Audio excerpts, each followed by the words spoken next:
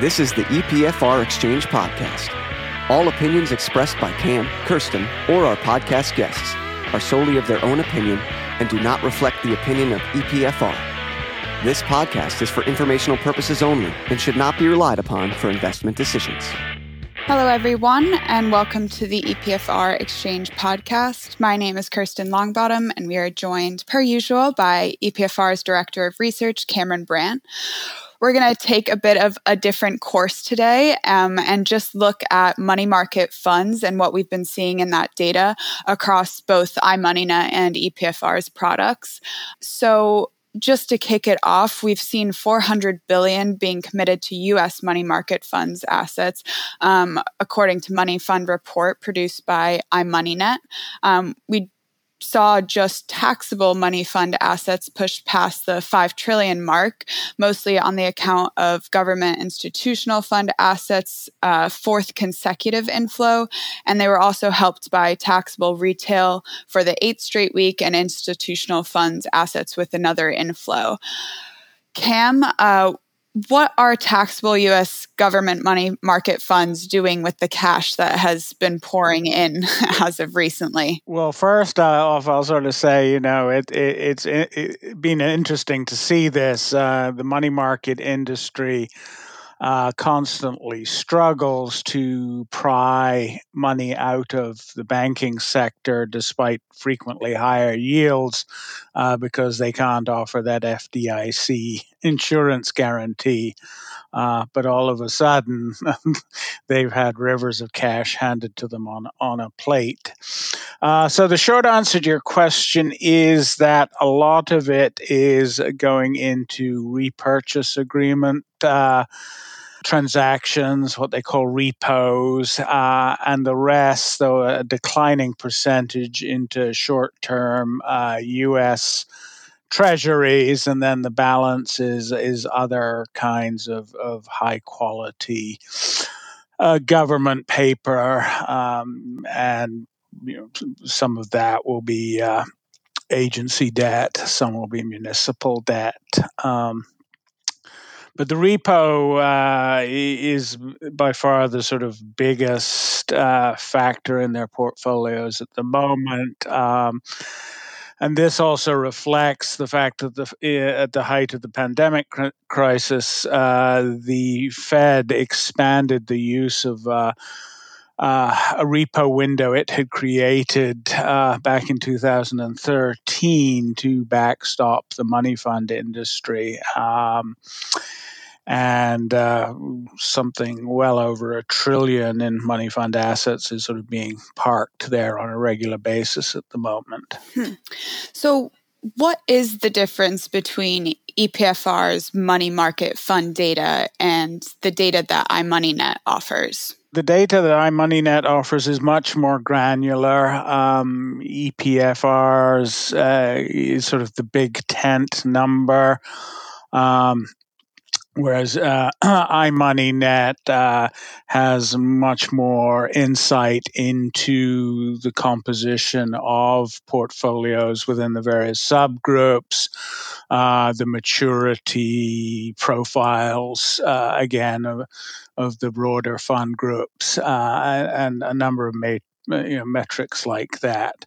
Whereas for EPFR, it is mostly sort of the broad flow trends.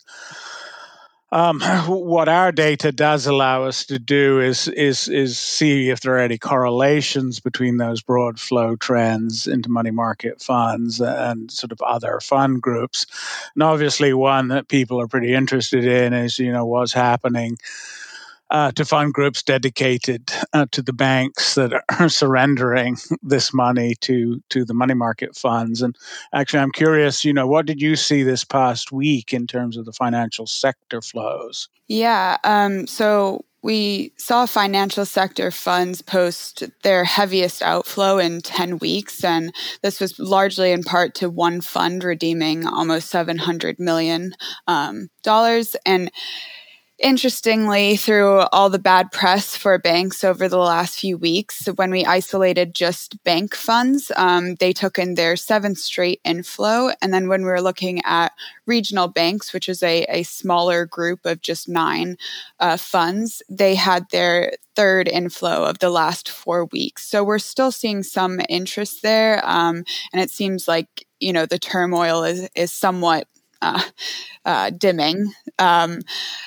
Are we seeing this pattern outside of the U.S., or do you think it's mostly centered to the U.S.? Well, we're certainly seeing on the money market fund side a similar dynamic in Europe, with pretty consistent inflows into the Europe money market funds that we track.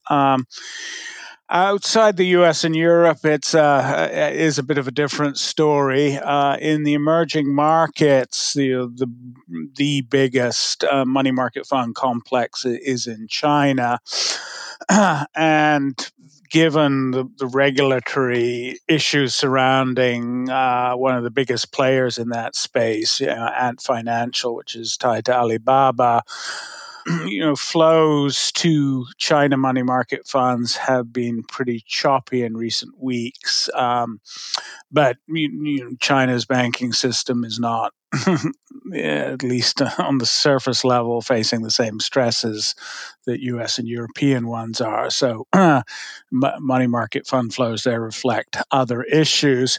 And the same is true in Japan, which also has a significant money market industry, despite the fact it's had negative rates for so long, but flows there are also choppy and tending towards negative. That is tied more to the fact there is a clear changing of the guard at the Bank of Japan. And with that change is increased speculation that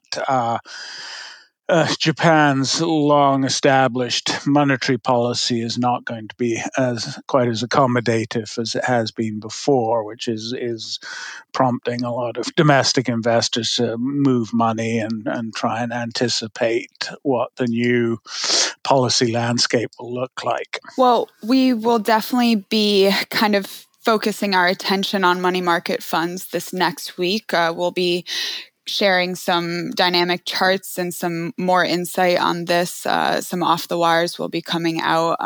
And so definitely look forward to those different pieces of content for more insight. Thank you, Cam, so much for your time. All right. Enjoy the weekend. You as well. And we'll see what next week holds. Exactly. Thanks for listening to the EPFR Exchange Podcast. For more information, visit epfr.com or epfr.buzzsprout.com.